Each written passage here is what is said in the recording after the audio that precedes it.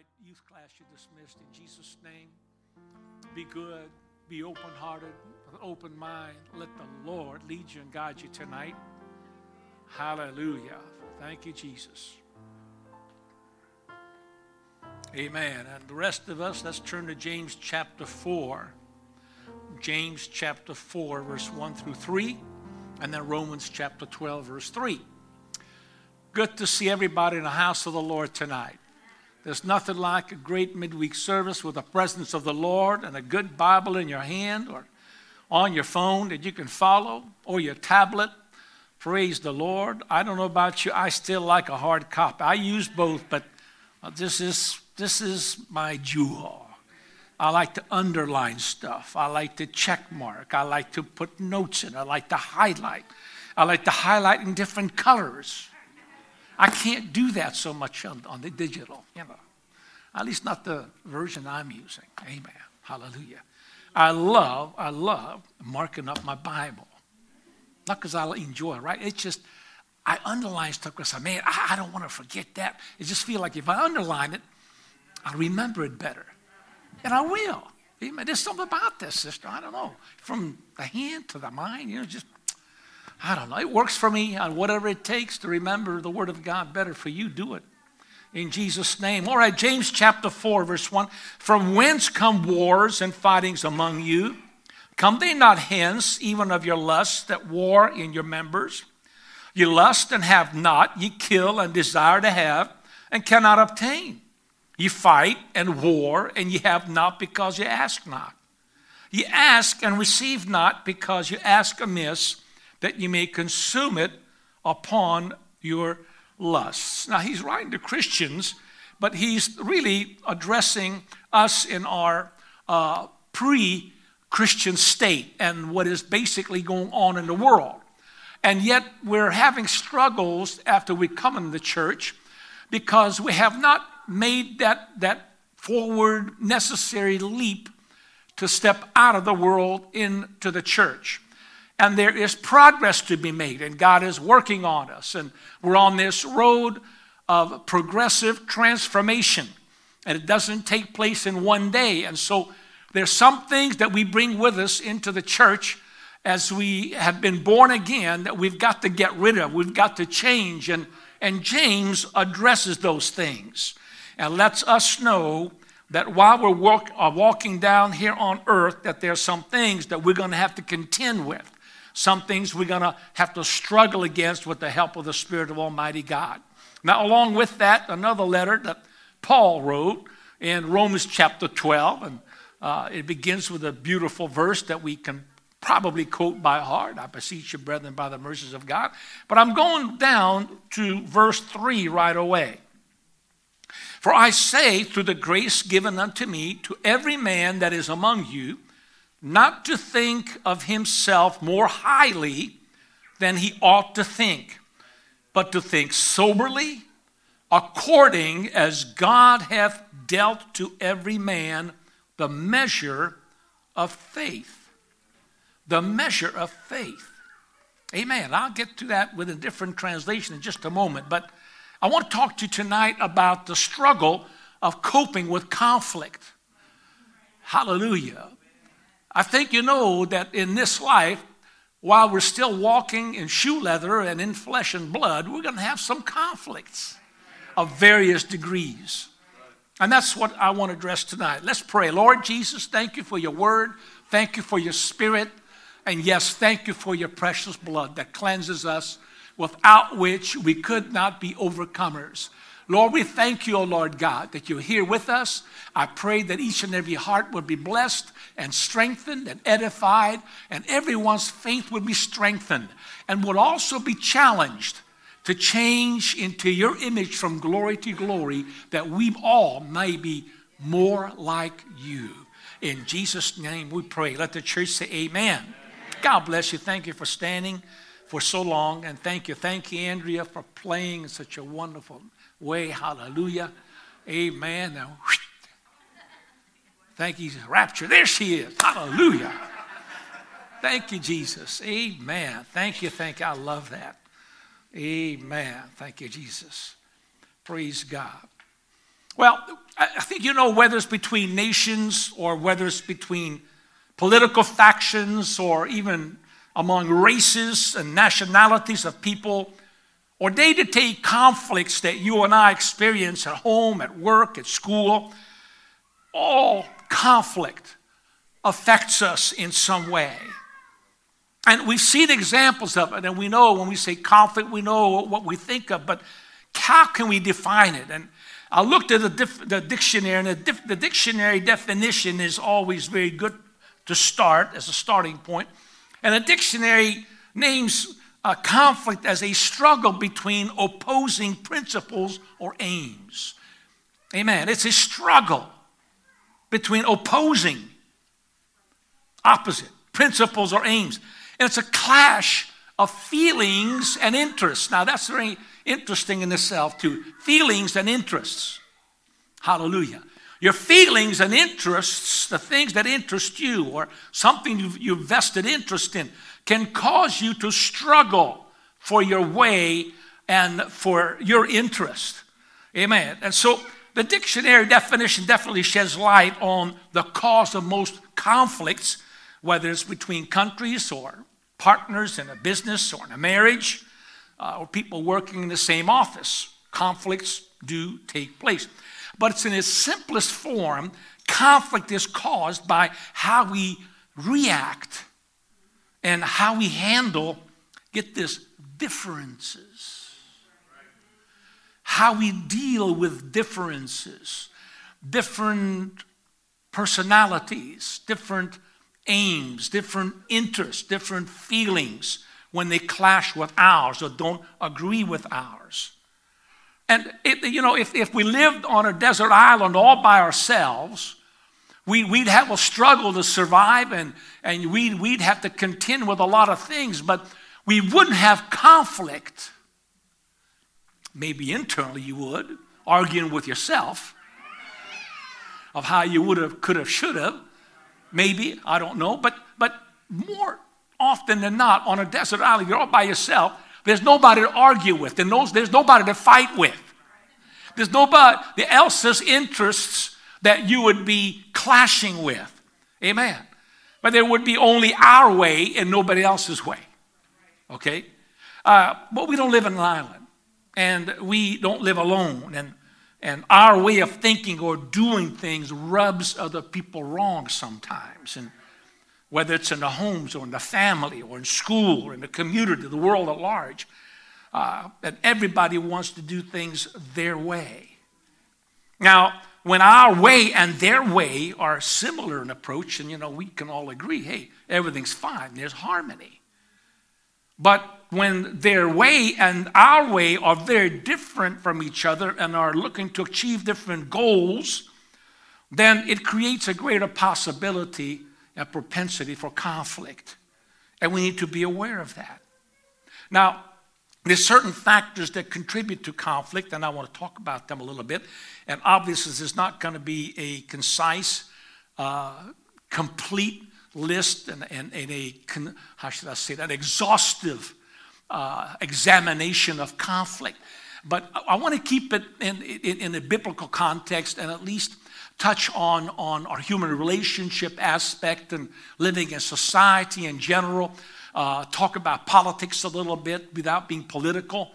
But in any case, talking about conflicts that you and I are facing each and every day. And so factors that contribute to conflict, it's not just that their way and our way are different.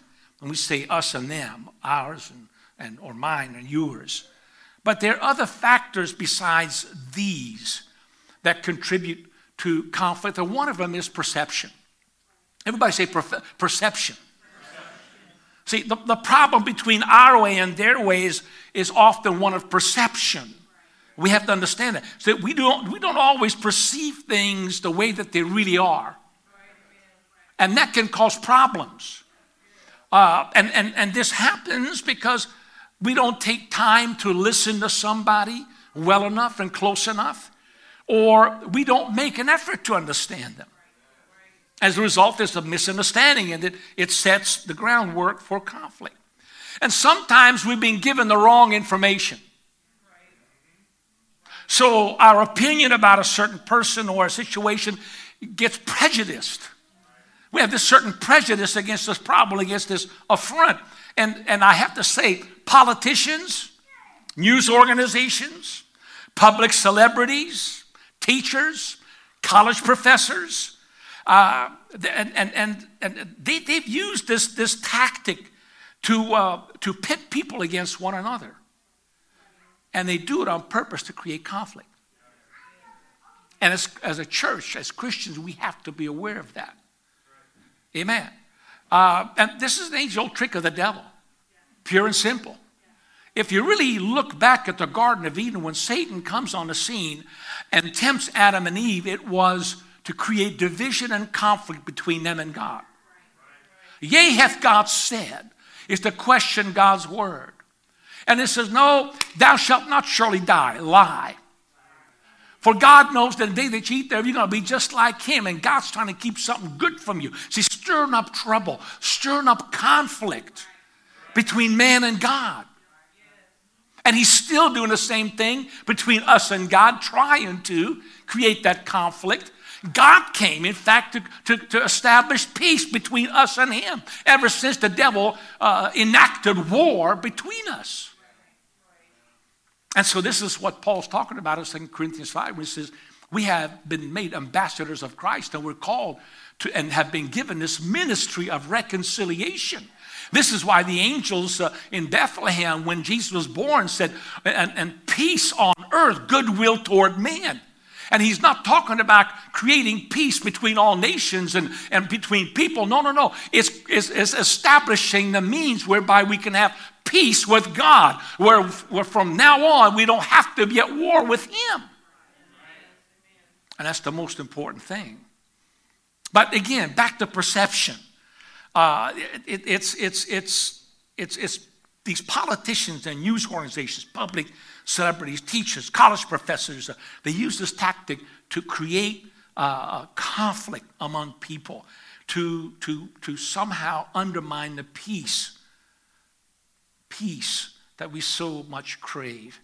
Now, in cases like these, we react negatively when we are given the wrong information. You know, we're fed a bunch of lies, and sometimes we misunderstand other people, and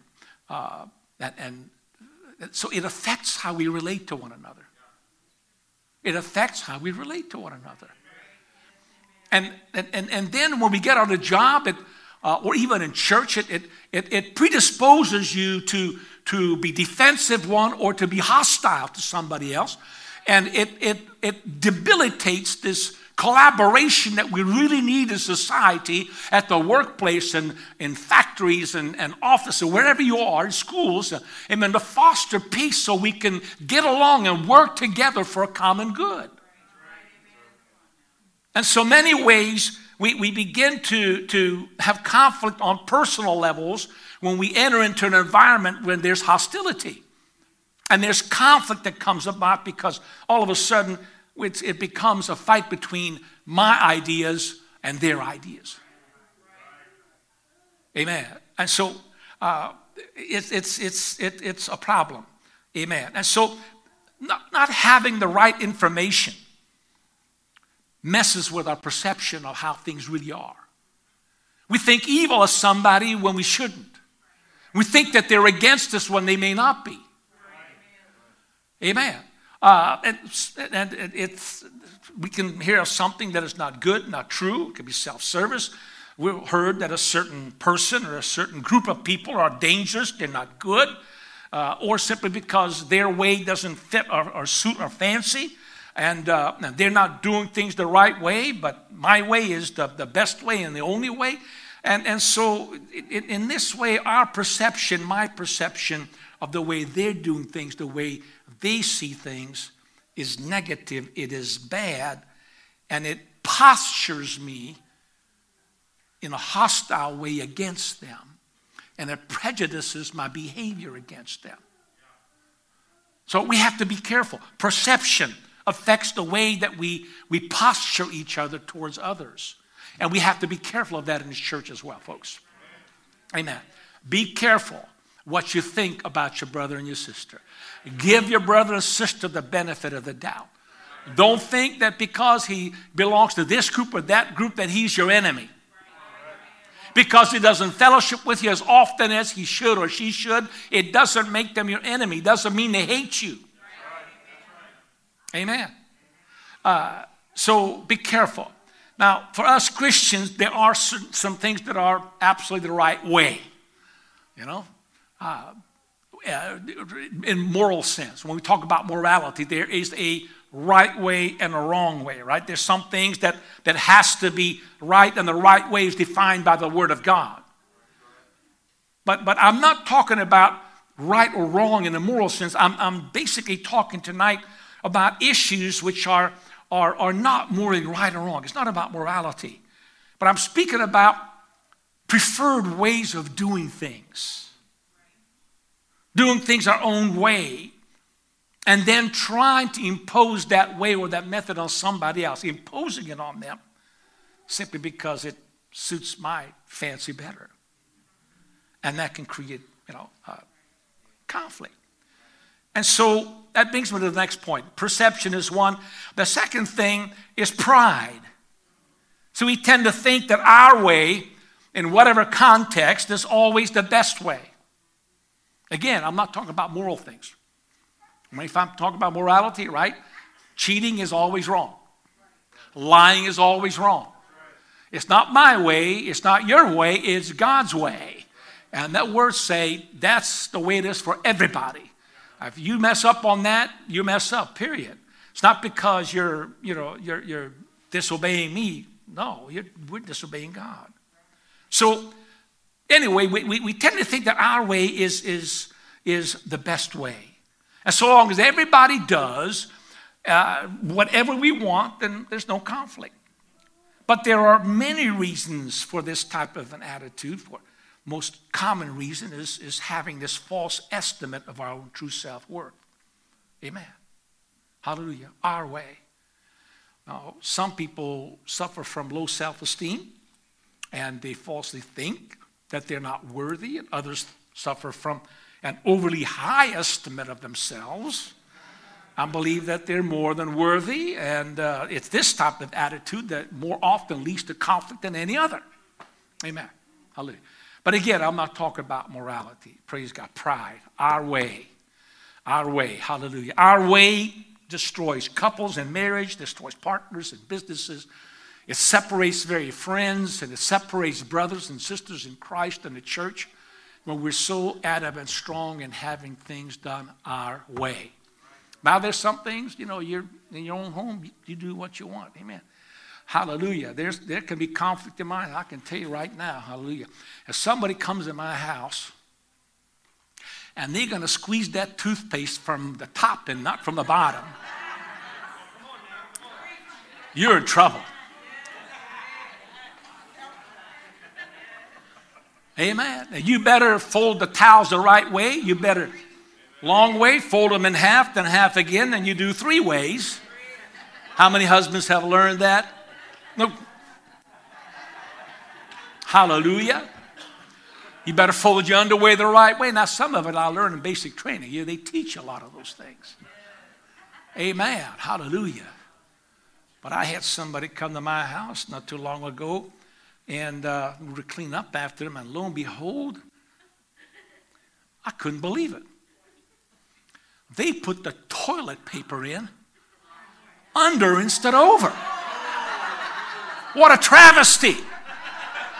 I mean, that's unheard of, Brother Brian. That's my way. Hallelujah. My goodness. Amen. I mean, see? That's a little bit of pride. Thank you, Jesus. But I got the victory over it. So when they left, I put it back the right way. Hallelujah. Thank you, Jesus. Amen.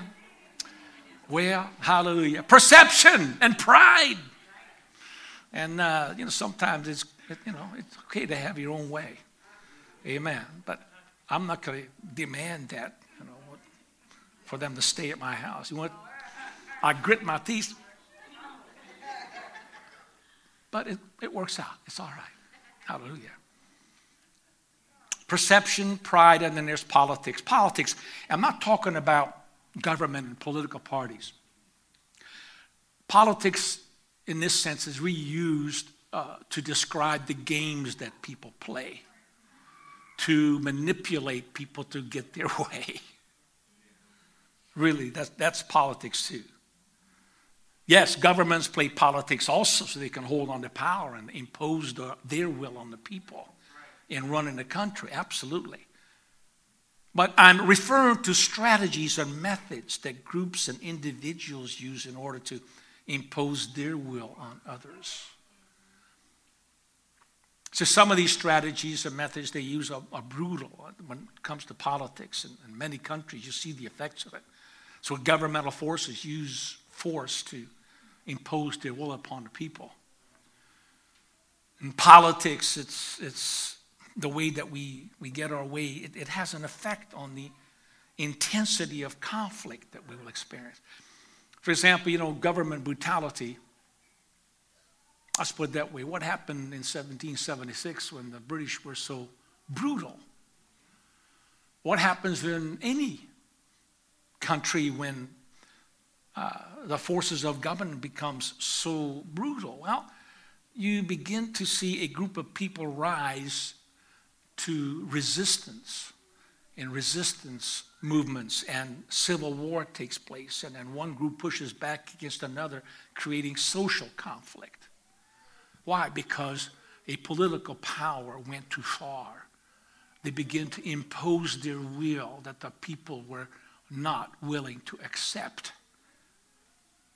You take it to something less serious than that, maybe to an office place and to a company, and you got a domineering boss who insists that his way or her way is the only way, and then before you know it, these co-workers and underlings are unintentionally fostering other employees to be passively aggressive and sabotage what you're trying to do. Hallelujah.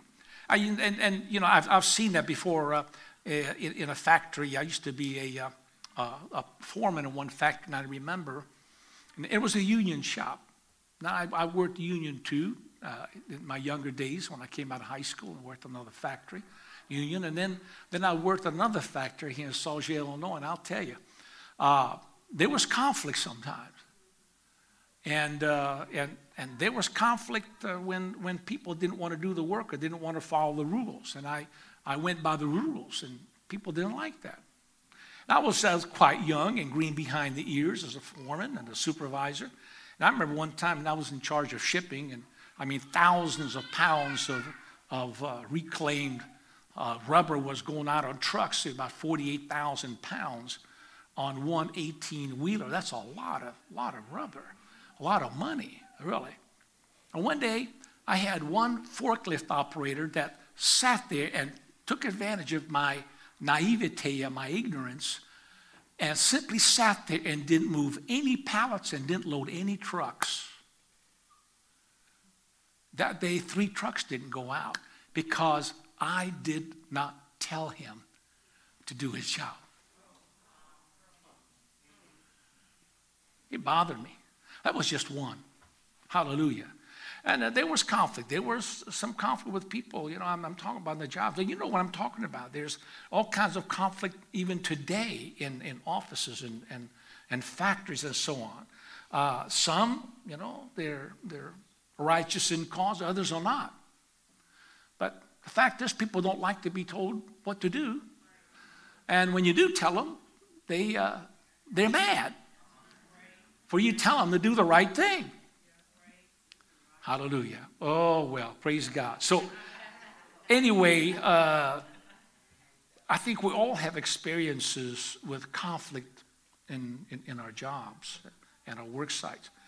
And even in a marriage, the husband who thinks that he knows it all and he has all power and authority, he tries to dominate, in a marriage. That is not a very healthy relationship. And it may create a wife who challenges him every matter and tries to prove him wrong. Well, now we all know that in generally speaking, that's true anyway.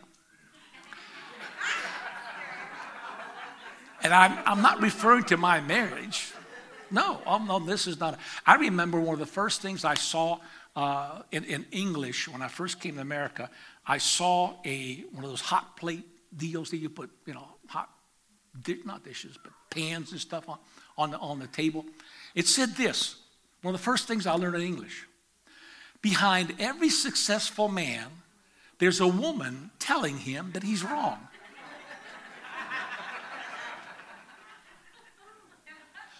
Hey, get used to it, man. I'm telling you, if you're successful, there's someone behind you telling, nah, you did it all wrong. No, amen. Well, Christian women don't do that. Oh, no. No, Christian women don't do that. When you're born again, you change all that, and you change your stripes and your spots, and you become altogether different. Like, man, we don't change. Like, we just, hallelujah. Praise God. But what I'm getting at is when you have this dynamic in a marriage relationship, or any relationship, it creates conflict to certain levels. Amen. And so the resultant situation in all these cases, whether it's on a job, marriage, or in government, it has an effect on us. An effect on the way that we relate to one another, in the church as well. And that can affect us in a negative way, and we've got to be aware of these dynamics. Amen. And so the list goes on and on and on. In various ways, conflict can arise, based upon how we want to impose our way. Amen. Now, really, I think this is why in any organization, and especially in the Church of the Living God, this is why we have team meetings. And I know the ladies have their meetings, and the youth leaders have their meetings, and kidsmen have their meetings, and the pastoral staff have their meetings. Amen. And we meet. Why? Because we want to talk about our goals, and we want to talk about what we need to do so we can come to agreement. Why? So there's no, well, actually, I won't say no. So we minimize the possibility for conflict. We don't want to fight against each other. We want to fight against the devil. Amen. We want to accomplish a goal in the winning the lost at any cost. So we ought to bring harmony and working together by coming to an agreement on things that we can agree on. Hallelujah. To carry out the mission. Now, as politics, our politics as Christians are formed by our ethics. And by politics, again, I mean about the way we approach things, the way we want to get things done. So it is our ethics that influences how we bring about change and wanting to do things. And it's the ethics is our sense of right and wrong. Now, what is it that gives you your sense of right and wrong? For us as Christians, it's the Word of God.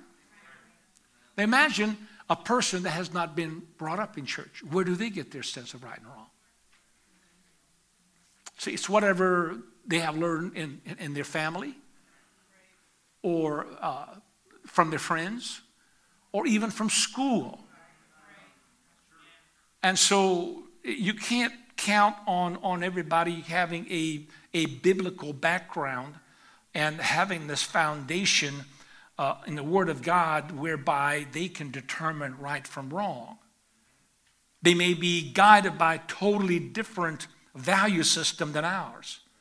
And this is why it's important for us, and this is, of course, why we don't use any novice in the church and in leadership. We have always used people who are well-versed in the Bible, and they know who they are, and they know our value system. And they have strong convictions, and that's important. But anyway, our ethics is dictated by the Word of God and what we know. This is why it's so important to know the Word of God. And so how we impose our way will be guided by what we believe and what we believe to be right and wrong. And it's defined by and modeled in the Bible. And that's what we go by. Hallelujah. Now, this is true for government as well, for married couples and work, family, and friends. The way they relate to each other is going to be defined by their value system. And how and when we choose to get our way as we begin to practice politics or playing this game of getting our way by influencing another person. But interestingly, the Bible gives us a way to reduce or minimize the possibility for conflict in every area of human relationships. Now, if you think about it, Matthew chapter 5, and I can't remember who was it that talked about it recently, I think. But it wasn't in this context. But Matthew chapter 5, Jesus talked about, for example, in verse 39 through 41, whosoever smite thee on thy right cheek, turn him the other also. Why? It's to minimize conflict. It's to de-escalate in modern terms. It's to de-escalate. Jesus says somebody, and now really, this is about personal relationships. It's not talking so much addressing criminality. It's talking about our personal relationship. If somebody smacks you and gets so, flies so much off the handle and they smite you on the face, Jesus said, turn the other cheek also. If a man will sue thee at the law and take away thy coat, let him have thy cloak also. Why? He says, I'd rather you suffer loss than to have a fight in a godless court system. Let him have it. Why?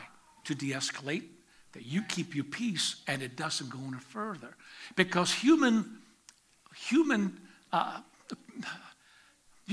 in general will want to, if you're hit, you hit me once, I'll hit you twice.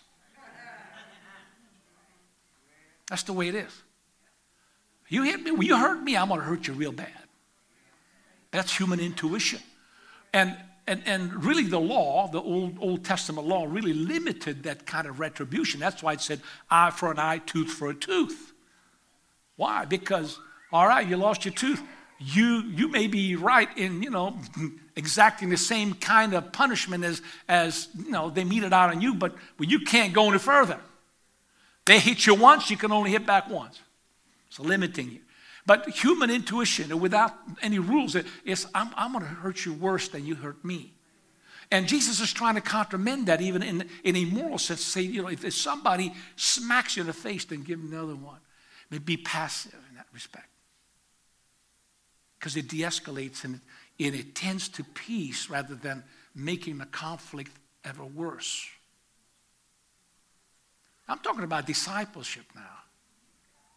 I'm talking about really getting a hold of our behavior. And I'll get to this in a minute, why this is so important. And then Jesus goes on to say, whosoever will compel thee go a mile, go with him twain. The Roman soldiers, they had a right to tell a Hebrew to pick up his military pack and walk a mile carrying his pack. 1 mile, that was the law. He couldn't argue about it. He'd pick it up. Well, many times that person, that Jewish person, by constraint, would stop a lot shorter than the 1 mile. And an argument would ensue. It's been a mile. Here it is. The Romans said, no, it's not been a mile. You got another half a mile to go, or whatever. And he'd argue back and forth. And Jesus said, if it happens, don't do that. If they force you to go 1 mile, go 2. Why? To avoid conflict and to ensue peace more than anything.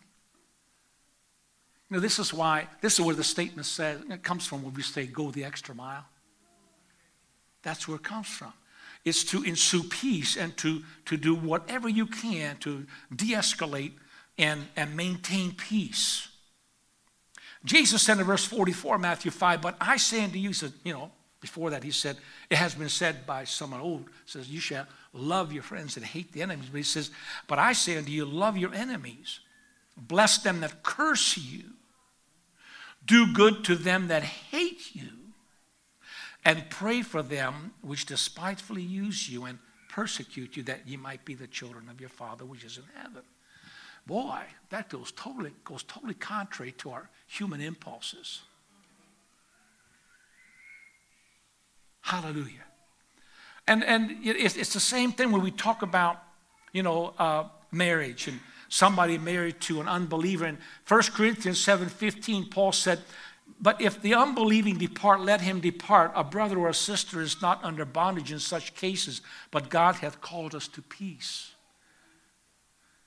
In other words, there's a couple being married, they're heathen, or they were not Christians when they got married, and all of a sudden one of them gets in church and the other one says, I'm going to stay with you.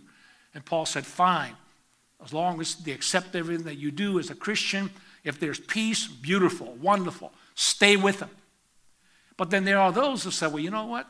I don't like this newfound Christianity that you have found, and I still want you to go with me, go party and go bar hopping and do other things that we used to do, and go to the dance halls and so on, and do all these kind of worldly things. Well, and the Christian says, I can't do that. And if that person says, well, I can't live with you anymore like that, that's not the person who I married. Then Paul said, if the unbeliever leaves, let them leave. And a brother or a sister is not under obligation to stay together, not in bondage in such cases, for God has called us to peace, not conflict. That's how important God wants you and I to have peace and having a life in the absence of conflict as much as possible. Amen. Man, in a marriage, if you think about it, when you look at the admonition of the Apostle Peter to husbands and wives in 1 Peter 3, verse 1 on to verse, 6? And then he says, look what it says to the wives.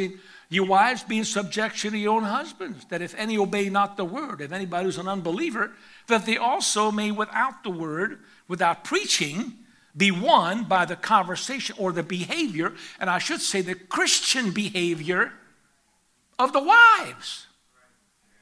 What's all this regulation about? What's this admonition? It's to preserve peace and unity and harmony, and not to create conflict with your religion by constantly badgering the person, but loving them. While they, the husband, the unbelieving husband, behold, did he watch your chaste conversation coupled with fear, reverence, respect, that they look at your life as a Christian and you make them want to be the same way. It brings the best out of them. And you read the rest of it, and the same thing going all the way down the husbands. Then, likewise, ye husbands, dwell with them, the wives, according to knowledge, giving honor unto the wife, as unto the weaker vessel, as being heirs together of the grace of life, that your prayers be not hindered. Finally, be all of one mind, having compassion one another, love as brethren. In other words, friendship. Be pitiful, be courteous, not rending, not returning trouble for trouble, or not accusation, but railing for railing. It is insult for insult. Don't trade insult for insult, but contrariwise blessing. Why? To minimize the areas of conflict. Don't fight back. De-escalate. Step back. Many times it's our pride that gets in the way. Male and female now, come on. It's a pride that gets in the way to want to fight for our way and fight for our strength and our word to be heard. And Peter said, don't do it, because it'll just escalate into more trouble. Don't get caught in this cycle of trouble for trouble and insult for insult, because nobody's going to win there. Amen. So contrary-wise, do the opposite. Don't insult, bless. Bless. Hallelujah. And the same thing with Ephesians chapter 5. Notice it's all about addressing conflict. When you talk about Ephesians chapter 5 and the relationship between a husband and wife, and Paul likens it to the relationship of Christ to the church. But in verse 21, he says to both husband and wife and to us Christians, submit yourselves one to another. 1 Peter 5, we're told also to the church, the younger, submit to the elders and to submit to the pastors where they don't watch over your souls. But submit yourselves one to another. And it has to do everything with preferring your brother before you. It's not fighting for your own will and your own way, but it's preferring the other. It's a matter of yieldedness out of love. And so then he goes on, wives, submit yourselves unto your own husbands as unto the Lord. Notice it says, submit yourselves. You do it. Nobody can make you. You submit yourself to your own husbands as unto the Lord. Husbands, love your wives as Christ also loved the church and gave himself for it. Verse 25. And then verse 31, he says, let every one of you in particular so love his wife, even as himself. And the wife, see that she reverence her husband in respect. See, it's all about minimizing conflict to maintain peace and harmony in marriage. You see that? It's all about conflict resolution or maintaining a harmony and love and in a peaceful state in our relationships, whether it's in a home, on a work job, or in the church for that matter. It has a bearing to you and I. Okay, so the Bible and conflict, I want to move on real quick, hallelujah.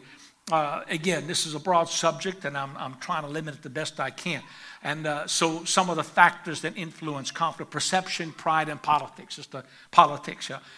Perception, my way is better. Pride, and my way is the best. And politics is, my way by any means. Hallelujah. So the Bible makes some suggestions as to how we can avoid or at least minimize the frequency and intensity of conflict. And one is, first of all, to examine ourselves. Examine our way. Let's face it, the reason for most of the conflicts in our lives that we have is because we're not able to get our way all the time. That's why we read in James 4, I'm going to read another translation. What is the source of quarrels and conflicts among you? Is not the source your pleasures that wage war in your members? You lust and you do not have, so you commit murder. You are envious and cannot obtain, so you fight and quarrel. You do not have because you do not ask. You ask and do not receive because you ask with wrong motives, so that you may spend it on your pleasures. So when we don't get our way in our personal relationships and jobs and family, we begin to examine the other person and the facts in the situation and try to blame somebody else rather than look our own way. And so conflicts are rarely fixed and resolved without some kind of a change, but most of the time we want the other person to change and not us. And we always expect someone else to do the changing. We want them to change their way in order to accommodate our way. Because after all, our way is right. Our way is better. Our way is more convenient to me. It's more comfortable to me. Amen. And so my way is better for me. Praise God. Romans 12:3 says this, For through the grace given to me, I say to everyone among you, not to think more highly of himself than he ought to think, but to think so as to have sound judgment, as God has allotted to each a measure of faith. Now, Paul here is admonishing you and I to be honest with ourselves when we evaluate ourselves. When you go to the conflict, you have to start looking at yourself. What am I bringing into this conflict? How much of this conflict am I responsible for? What's my portion in this? But you've got to evaluate yourself right. And you can't measure yourself by yourself. Amen. But rather by the measure that God has given you.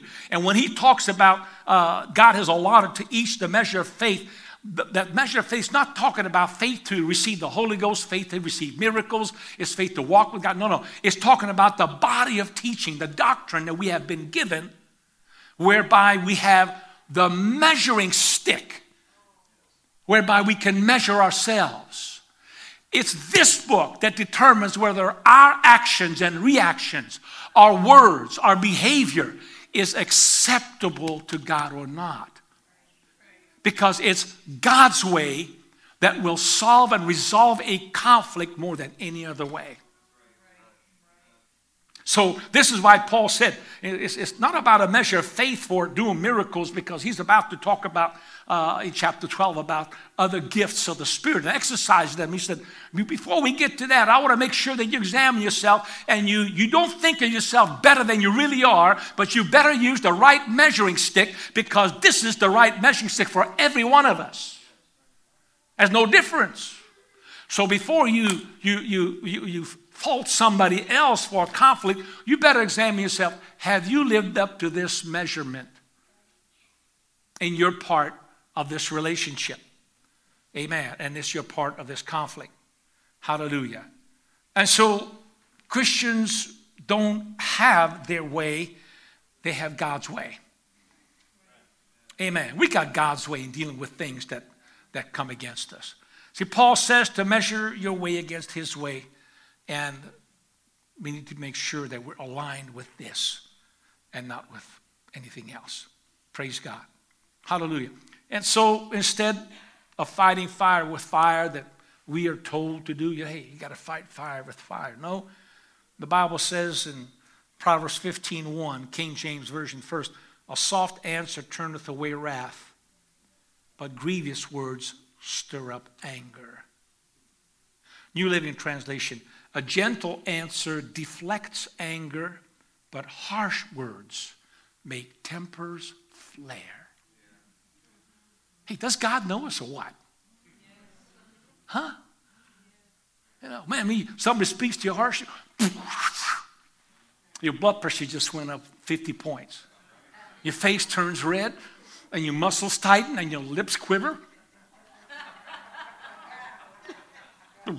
What? Some start shaking. My little grandson, he just threw himself on the ground. Because he can't get his way. He can't tell me that he wants his way, but he tells me by throwing himself on the ground. Exactly what he's doing. Hallelujah. He knows exactly what. He's not even 2 years old until the 23rd of this month. Can you believe that? And he is here playing politics already. Trying to manipulate me because I don't give him his way. 2. They start early, I'll tell you. A gentle answer deflects anger, but harsh words make tempers flare. Proverbs 15:1. So instead of fighting fire with fire, gentle answer is softness. Hallelujah. Praise God. That's God's way. It may not be your way, but it should be. If we're Christian, this is our measuring stick. And this is what God is looking for. Why? Like Jesus says, so that you may be the children of your Father which is in heaven. In other words, you should reflect your Father's DNA. And that comes in the Holy Ghost. Right? The old-fashioned, old-time used to say, you may have the Holy Ghost. Does the Holy Ghost have you? If the Holy Ghost has you, then this is going to be your way instead of your way. Praise God. Romans 12:10, love each other with genuine affection and take delight in honoring one another. In other words, instead of my way or the highway, I'm deferring to you because I love you in Christ and I'm going to honor you. Amen. I'm going to listen to you. I want to hear what you have to say. I want to hear what it is that bothers you. I really want to know what's bugging you. Because I don't want any situation between you and I. We need to be working together. We got a lost world that we're in. We can't afford anything to get between us. Hallelujah. And so we need to ask ourselves, how much am I contributing to this conflict that I'm experiencing? And again, many times it's a pride, misunderstanding, prejudice, or approach that may be just pouring gasoline on the fire instead of water. So we've got to ask the question again, indeed, how much of this conflict am I responsible for? I know an honest estimate of ourselves is always using God's word as the measure.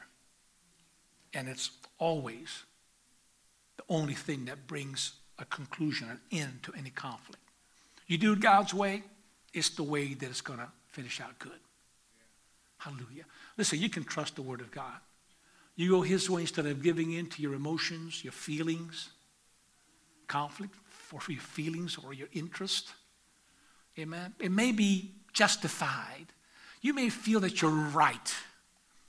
But don't you want the end of conflict? You have to step away a little bit, step back and quit fighting for your right. Hallelujah. I'm talking about relationships here. Hallelujah. All right, so number one, indeed, the Bible has a lot to say about conflict, and the first thing the Bible tells us, examine your way. The second thing is that the Bible tells us that we are to expect conflict. There will always be conflict. As Christians, we need to minimize what we do create, and we want to minimize the intensity, and we don't want to prolong but shorten the conflict, and so we have the Word of God and the help of God to help us to get there. Look, we're not called to stop all conflict in the world. We're not. The church is not here to establish peace on earth, contrary to what other people think. Listen to what Jesus says in Matthew 24, 4-8. And Jesus told them, don't let anyone mislead you, for many will come. This is the New Living Translation, by the way. Don't let anyone mislead you, for many will come in my name, claiming I'm the Messiah, and will deceive many. You will hear of wars and threats of wars, but don't panic. Yes, these things must take place, but the end will not follow immediately. For nation will go to war against nation, kingdom against kingdom. There will be famines and earthquakes in many parts of the world, but all this is only the first of the birth pains, with more to come. We are to expect conflict. More so, especially in these last days, than ever before. Jesus said so. But hallelujah, we need to know how to respond to all that. Jesus even warned his disciples that because of their faith in him, that they would be drawn into conflict. Listen to Matthew chapter 10, verse 34-36. Do not think that I came to bring peace on the earth. That's Jesus talking. Don't think that I came to bring peace on the earth. I did not come to bring peace, but a sword. For I came to set a man against his father, and a daughter against her mother, and a daughter-in-law against her mother-in-law, and a man's enemies will be the members of his household. That means you've got conflict in families. When somebody gets to be a Pentecostal, tongue-talking, holy, born-again, heaven-bound believer in Jesus' name, and you come out of a traditional, some kind of a Christian church, there's going to be trouble. There's going to be conflict. There are kids that get kicked out of their houses. There are children and others that are disowned because of that. Hallelujah. But it's important for you and I to realize that the only conflict that you and I engage in is fighting the good fight of faith. It's one that involves faith in Jesus Christ. It's this conflict, this struggle that we have with us, that will always be present with us, is this struggle between the flesh and the spirit. That's a fight that we got to win every day. It's the fight to establish the kingdom of God, and it's the spirit on the inside warring against the flesh on the outside. In addition to this, we're going to be constantly challenged day by day to live this Christian walk in this unbelieving world. That's a conflict that we must win. By that I mean being faithful. Win doesn't always mean that you survive. Every one of the apostles except one died a martyr's death. And there are examples. So there's always going to be conflict of some kind. But Christians focus on the conflict involved in establishing a spiritual kingdom. And we try to minimize all others. Look, this is why we must not get sidetracked with politics. We must get not sidetracked in the wars of the world and the contentions of the world. We've got to focus on one thing, fighting the good fight of faith. It's you and I staying spiritual, and you and I doing that involvement and engagement, which is the battles of the Lord. We fight the Lord's battles and the Lord's ways. We wrestle not against flesh and blood, right? But against principalities and powers and rulers of this darkness, spiritual wickedness in high places. That's what our battle and our war is with. Our conflict is spiritual. It's not fleshly. It's not certainly political. Means you don't pray for them. No. Pray for your leaders. Pray for the king. Pray for everybody in authority. The Bible says so. But as far as conflict is concerned, real conflict and battle, it should be spiritual and not physical and not political. Oh, hallelujah. Listen, Ephesians 6:10 through 17. I'm coming to a close. Andrew, you can come to the piano. Finally, brethren. You know what? 6:10 begins with the word finally. Finally, be strong in the Lord and in the strength of his might. Put on the full armor of God so that you will be able to stand firm against the schemes of the devil. For our struggle, everybody say our struggle. Our conflict, you may say, is not against flesh and blood, but against the rulers, against the powers, against the world forces of this darkness, against the spiritual forces of wickedness in the heavenly places. Therefore, take up the full armor of God so that you will be able to resist in the evil day, and having done everything to stand firm therefore, having girded your loins with truth, and having put on the breastplate of righteousness, and having shod your feet with the preparation of the gospel of peace. In addition to all, taking up the shield of faith, with which you will be able to extinguish all the flaming arrows of the evil one, and take the helmet of salvation and the sword of the Spirit, which is the word of God. Hallelujah. Stand your ground. Stand your ground. The Bible says having your feet shod with the preparation of the gospel of peace. Peace, not conflict, peace. You know what that refers to having your shoes shod? In the old days, they put these spikes into the shoes so that your shoes, when you're fighting in a battle, you're not slipping on the ground. You're planted, and you don't slip and lose your balance so that you can fight.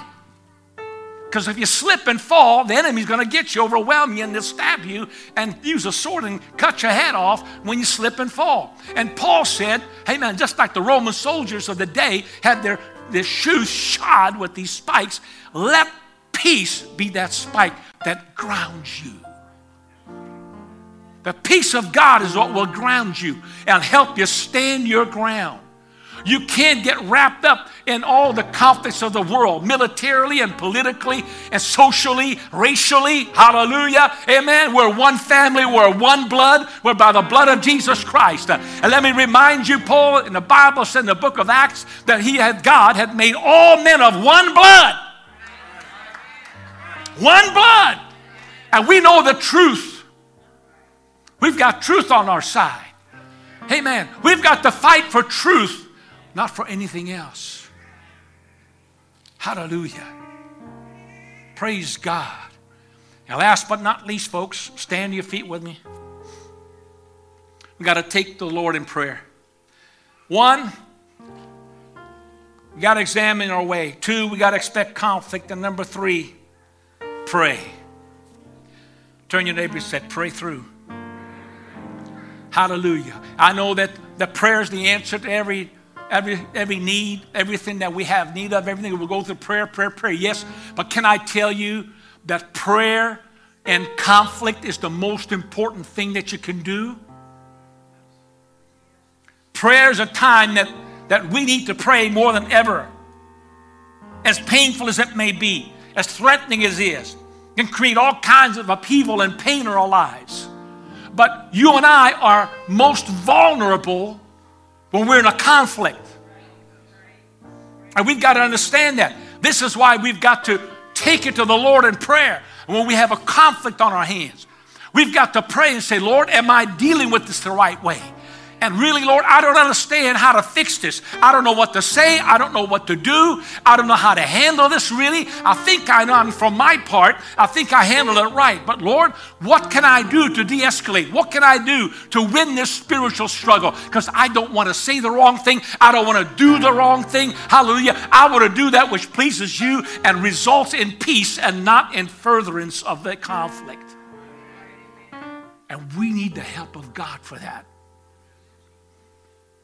Can I remind you that it was conflict that resulted in Abel being killed by Cain?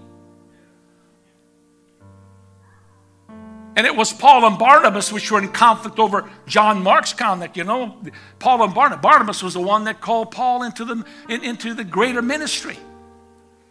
And then it was Paul and Barnabas that God said in Acts chapter 13, separate me, Paul and Barnabas, for the work which I have called them. They went out on their first missionary journey. And all of a sudden, somewhere along the way, Paul said, hey man, no, not Paul, but Barnabas said, hey, let's take John Mark with us. And Paul said, no way.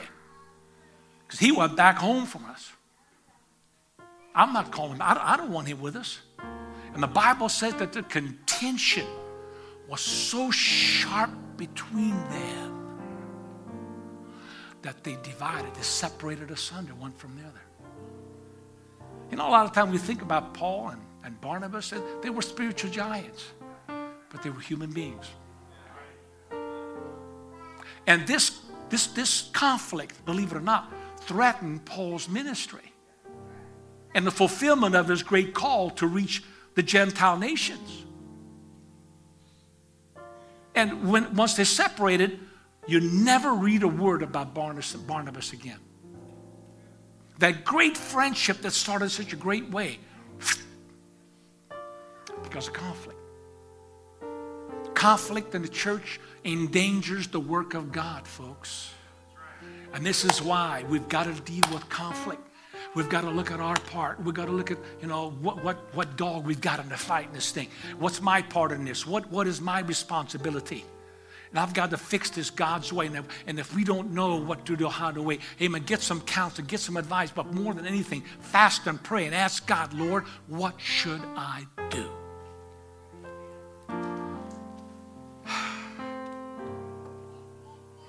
God's way is the best way.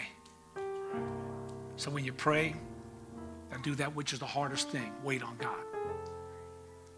Psalm 46:10, be still and know that I am God. Psalms 25 verse 4, show me the right path, O Lord. Point out the road for me to follow. Listen, God's the only one that knows the root of this thing. He knows the root of the conflict. He knows the solution.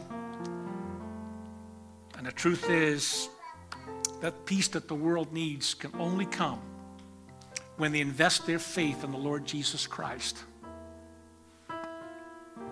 Then they will get the peace that passes all understanding.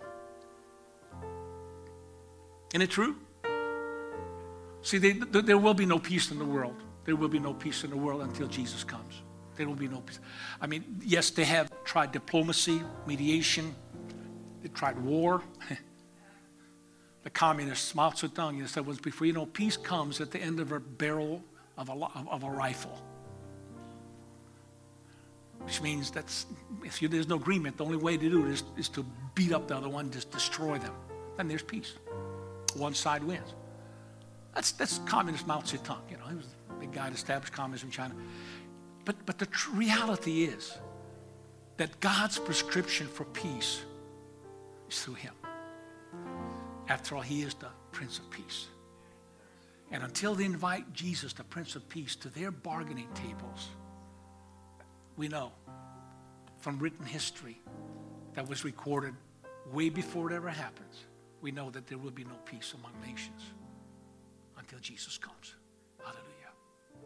I want the peace of God, don't you? Hallelujah. Praise the Lord. I want God's wisdom. I want his help. I want the peace of the Holy Ghost. And that peace that passes all understanding. Amen. Conflict. Everybody has it. We all experience it. Now we better equip, I think. Hallelujah. Let's sing.